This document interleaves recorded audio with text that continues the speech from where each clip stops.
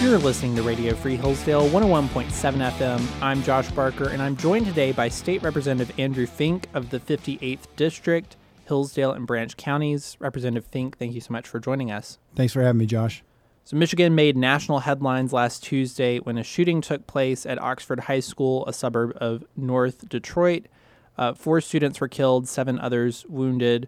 Shooter was 15 years old. His parents had been called to the school for a meeting earlier that same day because of a disturbing, violent drawing that he had made. And the previous day, he'd been looking at ammunition on his phone to buy it, presumably. So they had this meeting. Nobody realized the child had a gun with him at school at the time, so he's allowed to return to class. And just an hour or two later, the shooting happened. The kid's being charged. Parents are also being charged because they bought him the gun during Black Friday and gifted it to him, but he's too young to own the gun. So we're hearing some calls out of Washington for gun reform. The state Senate had some discussions during the session on Thursday. What are your reactions to this whole incident and the calls for reform afterwards? Well, it's a frequent reaction to a tragic circumstance for the families and the victims themselves, and probably at least a somewhat avoidable one. The parents appear to not to have recognized some glaring warning signs. Same thing with the school, where the school, as I understand it, didn't even notify their school resource officer, the police officer assigned to the school, of some of the dangerous indications that this student had presented, in the school environment. So it's a frequent response to say, well, now's the time to talk about some sort of gun rights reform. And I think we have 2 considerations to include here. One is, there's a famous saying, hard cases make bad law. So treating an event like this, which has obviously never happened in Oxford schools, remembering that this is about the worst thing that can happen with a firearm, but it's not the normal thing that happens with firearms, I think is important to do, because, again, you don't want to make policy based on the worst thing that can happen without taking into account the full spectrum of things. And in addition to that, there's a reason that we have constitutional rights to keep and bear arms federally and in our state constitution. And it goes far beyond, the circumstances of this case. So I'm not going to turn away from being an advocate for the citizens to have the right to keep and bear arms. It's understandable that people who already don't really, I think, get the concept, think it's a problem, but it would be a mistake, I think, to react without being circumspect. And I'm afraid that, circumstances that do raise our blood pressure, that do get our emotions firing like this, sometimes lead us to do that. And it's not usually when you make your best decisions. So what do you expect to emanate from these discussions of reform in the state legislature? Do you think that there are some bills that might at least get to committee? Well, after that shooting, we did this pretty expansive police appropriations bill trying to support and fund the police across our state at every level with training, recruiting, a huge list of different areas in which the men and women we keep us safe need our support. One area that was beefed up the day after the shooting was a significant investment in additional resources for school resource officers. And again, those are police officers who are at least partially assigned to a school. I think that's been a program that's proven to be successful in kind of general community police relations, but also I can speak from my experience as a prosecutor, sometimes catching bad behavior at an early stage, a high schooler possessing drugs or controlled substances they're not supposed to have, a weapon that they're not supposed to have. And in some circumstances, that doesn't prevent a student from eventually turning into a life of crime. In other circumstances, I think it's helped. I've seen it where even when one student is sort of recalcitrant, to use the term that's usually used in juvenile court, other students who are associated with that student do get a wake-up call from it. So that kind of investment, I think, is responsible, and it is responsive to the need to keep students safe in school.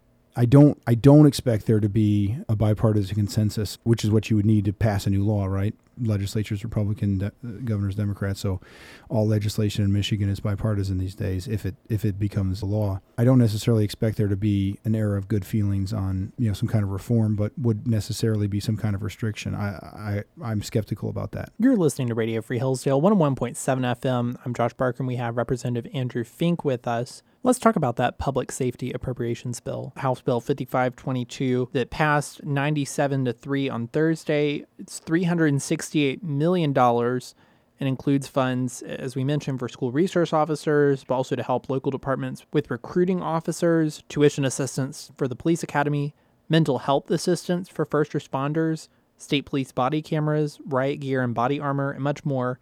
It's a lot of money, but it has gotten pretty broad support. What do you think about what this bill seeks to accomplish besides the school resource officers, which we've just talked about?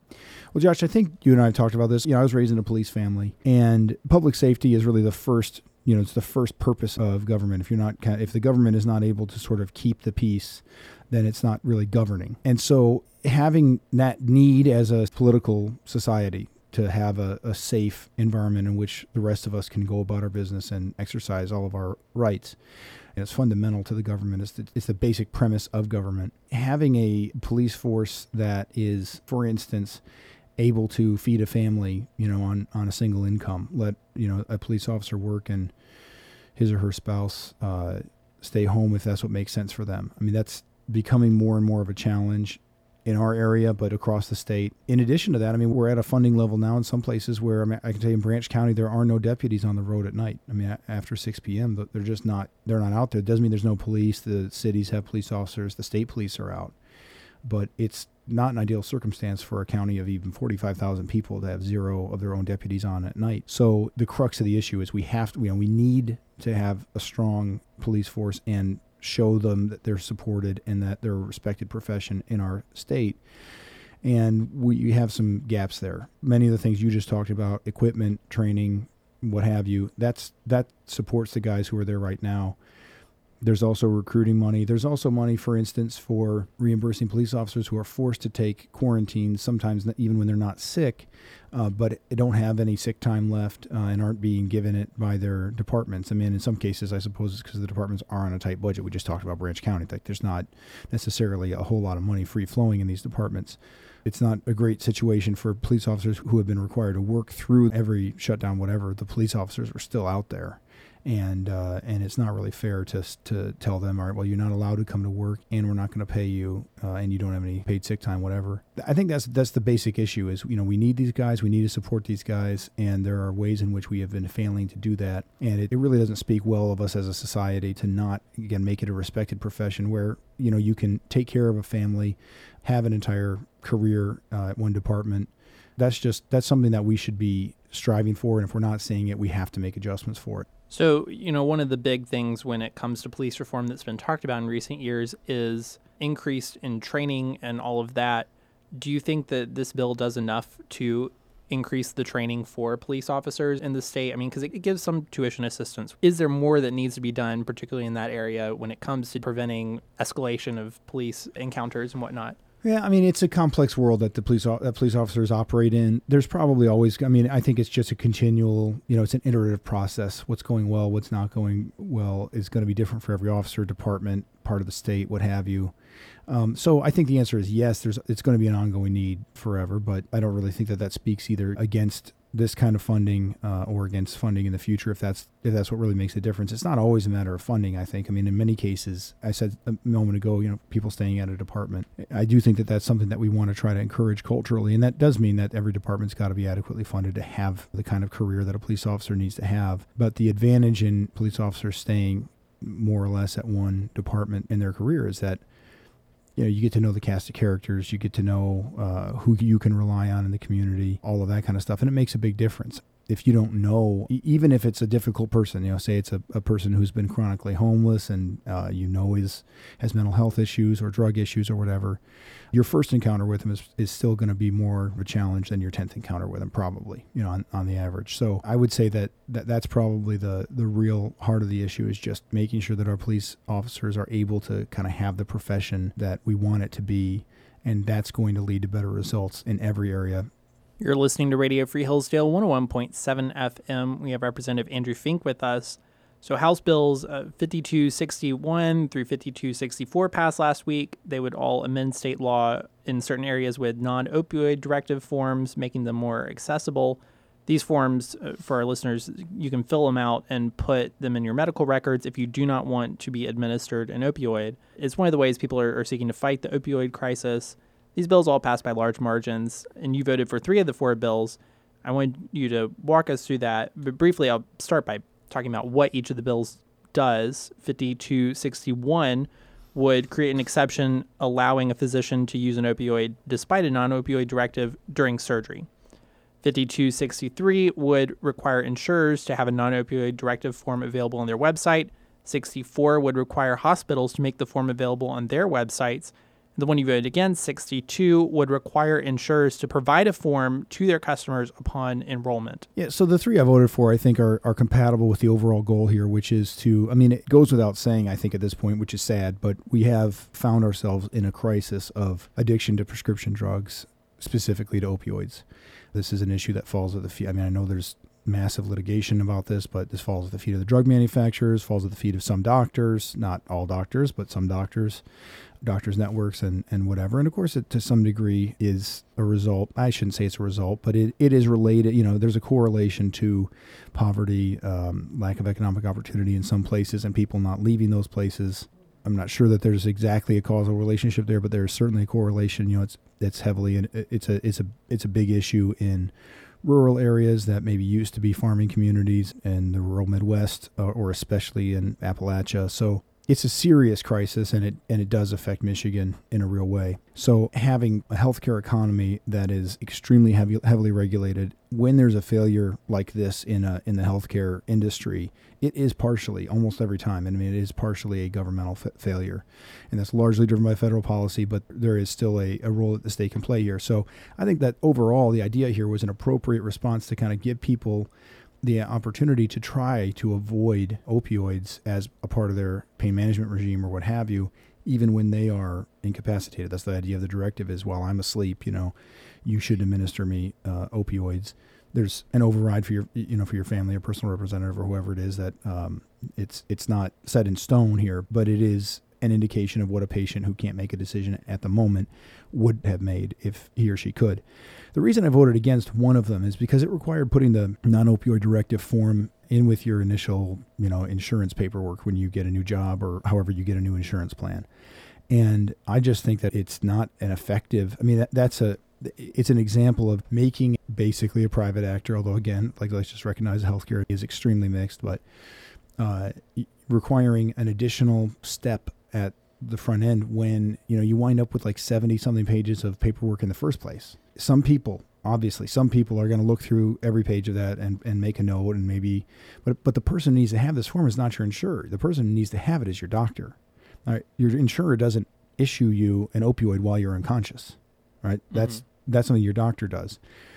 So when you get your form from your insurer, if you fill it out and send it to your insurer, that does you almost zero good because the person who you need to get that form to is your doctor. Your primary care doctor is your best bet, because what you're trying to do is whatever circumstance you're in, whether it's an emergency or whatever, you want that thing in your medical record, which is another one of the bills, right?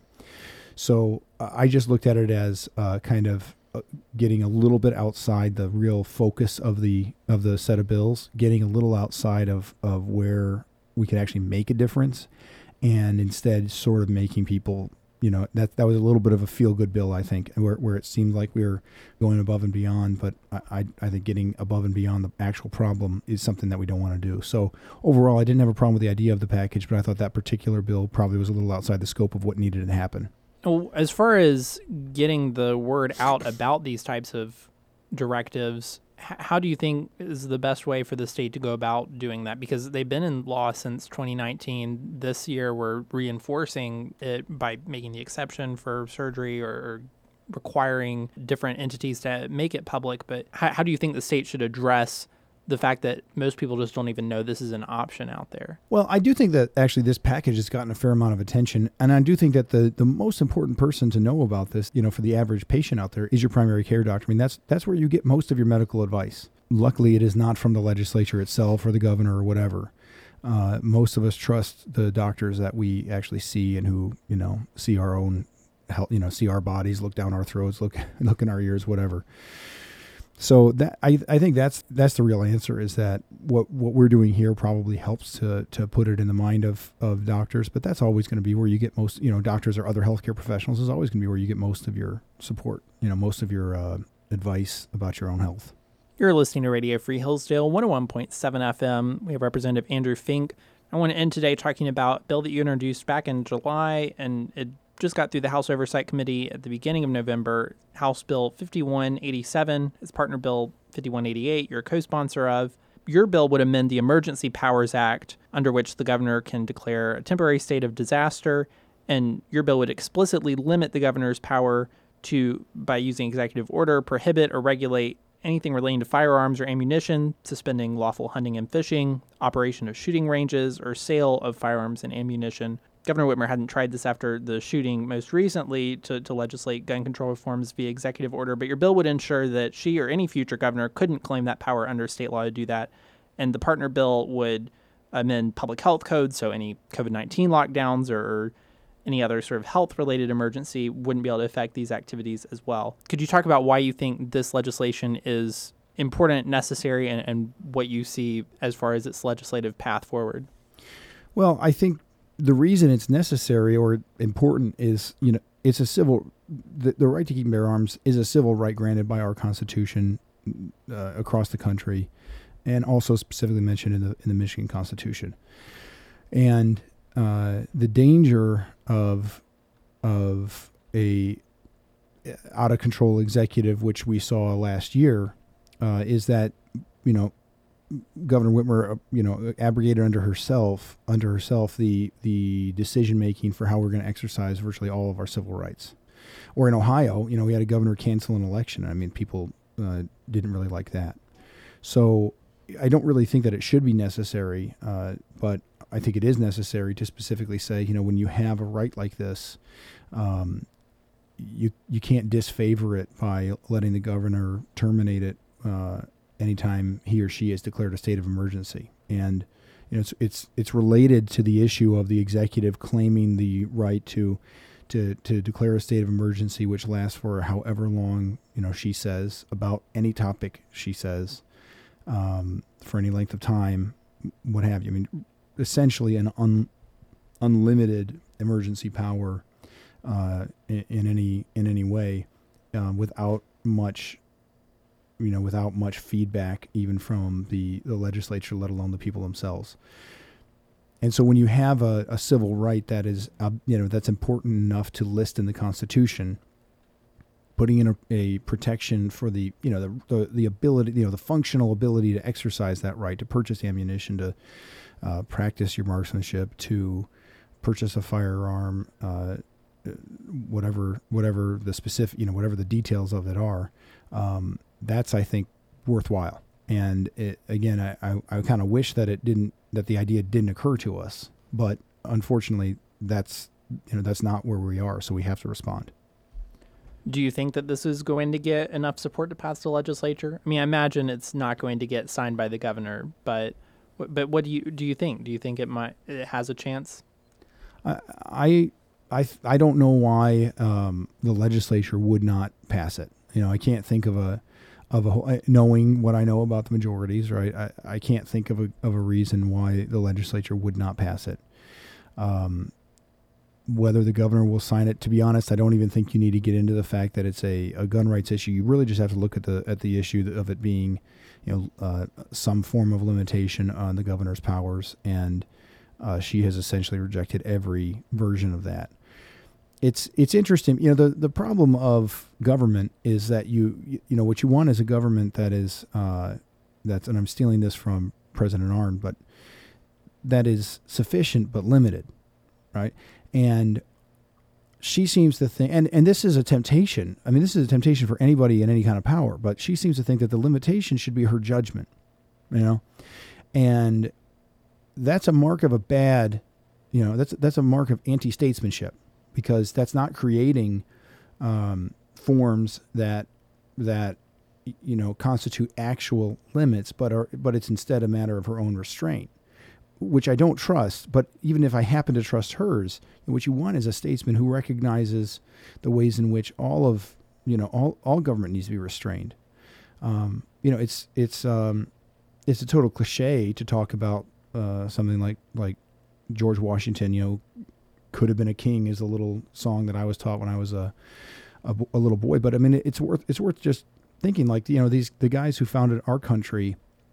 They could have formed a new sort of permanent ruling elite, and people they accuse one another of trying to do this all the time, right? But the mood at the time and what they, I think, almost to a man recognized was, given that I don't trust anyone else. I don't really even trust myself. I don't think it'd be good to give. George Washington recognized as the presumptive president that there were going to be times in which his power was going to be limited by the Constitution, and that was a good thing. So I think that's the basic problem we have with Governor Whitmer, is that she really doesn't recognize that government is supposed to be formed and limited by the delegation from the people, not unlimited on kind of an idea of a transfer of all the political power of the people. I mean, the idea that the citizen is the fundamental element of government is not really apparent in her rhetoric. That, I think, is the basic issue. And so it can be about gun rights this time, but it could be about something else another time. She doesn't understand what citizenship is all about. She doesn't understand what living in the American Republic is all about. And as a result, she makes bad decisions about how to form the government. You've been listening to Representative Andrew Fink. Thanks for tuning in to Radio Free Hillsdale 101.7 FM.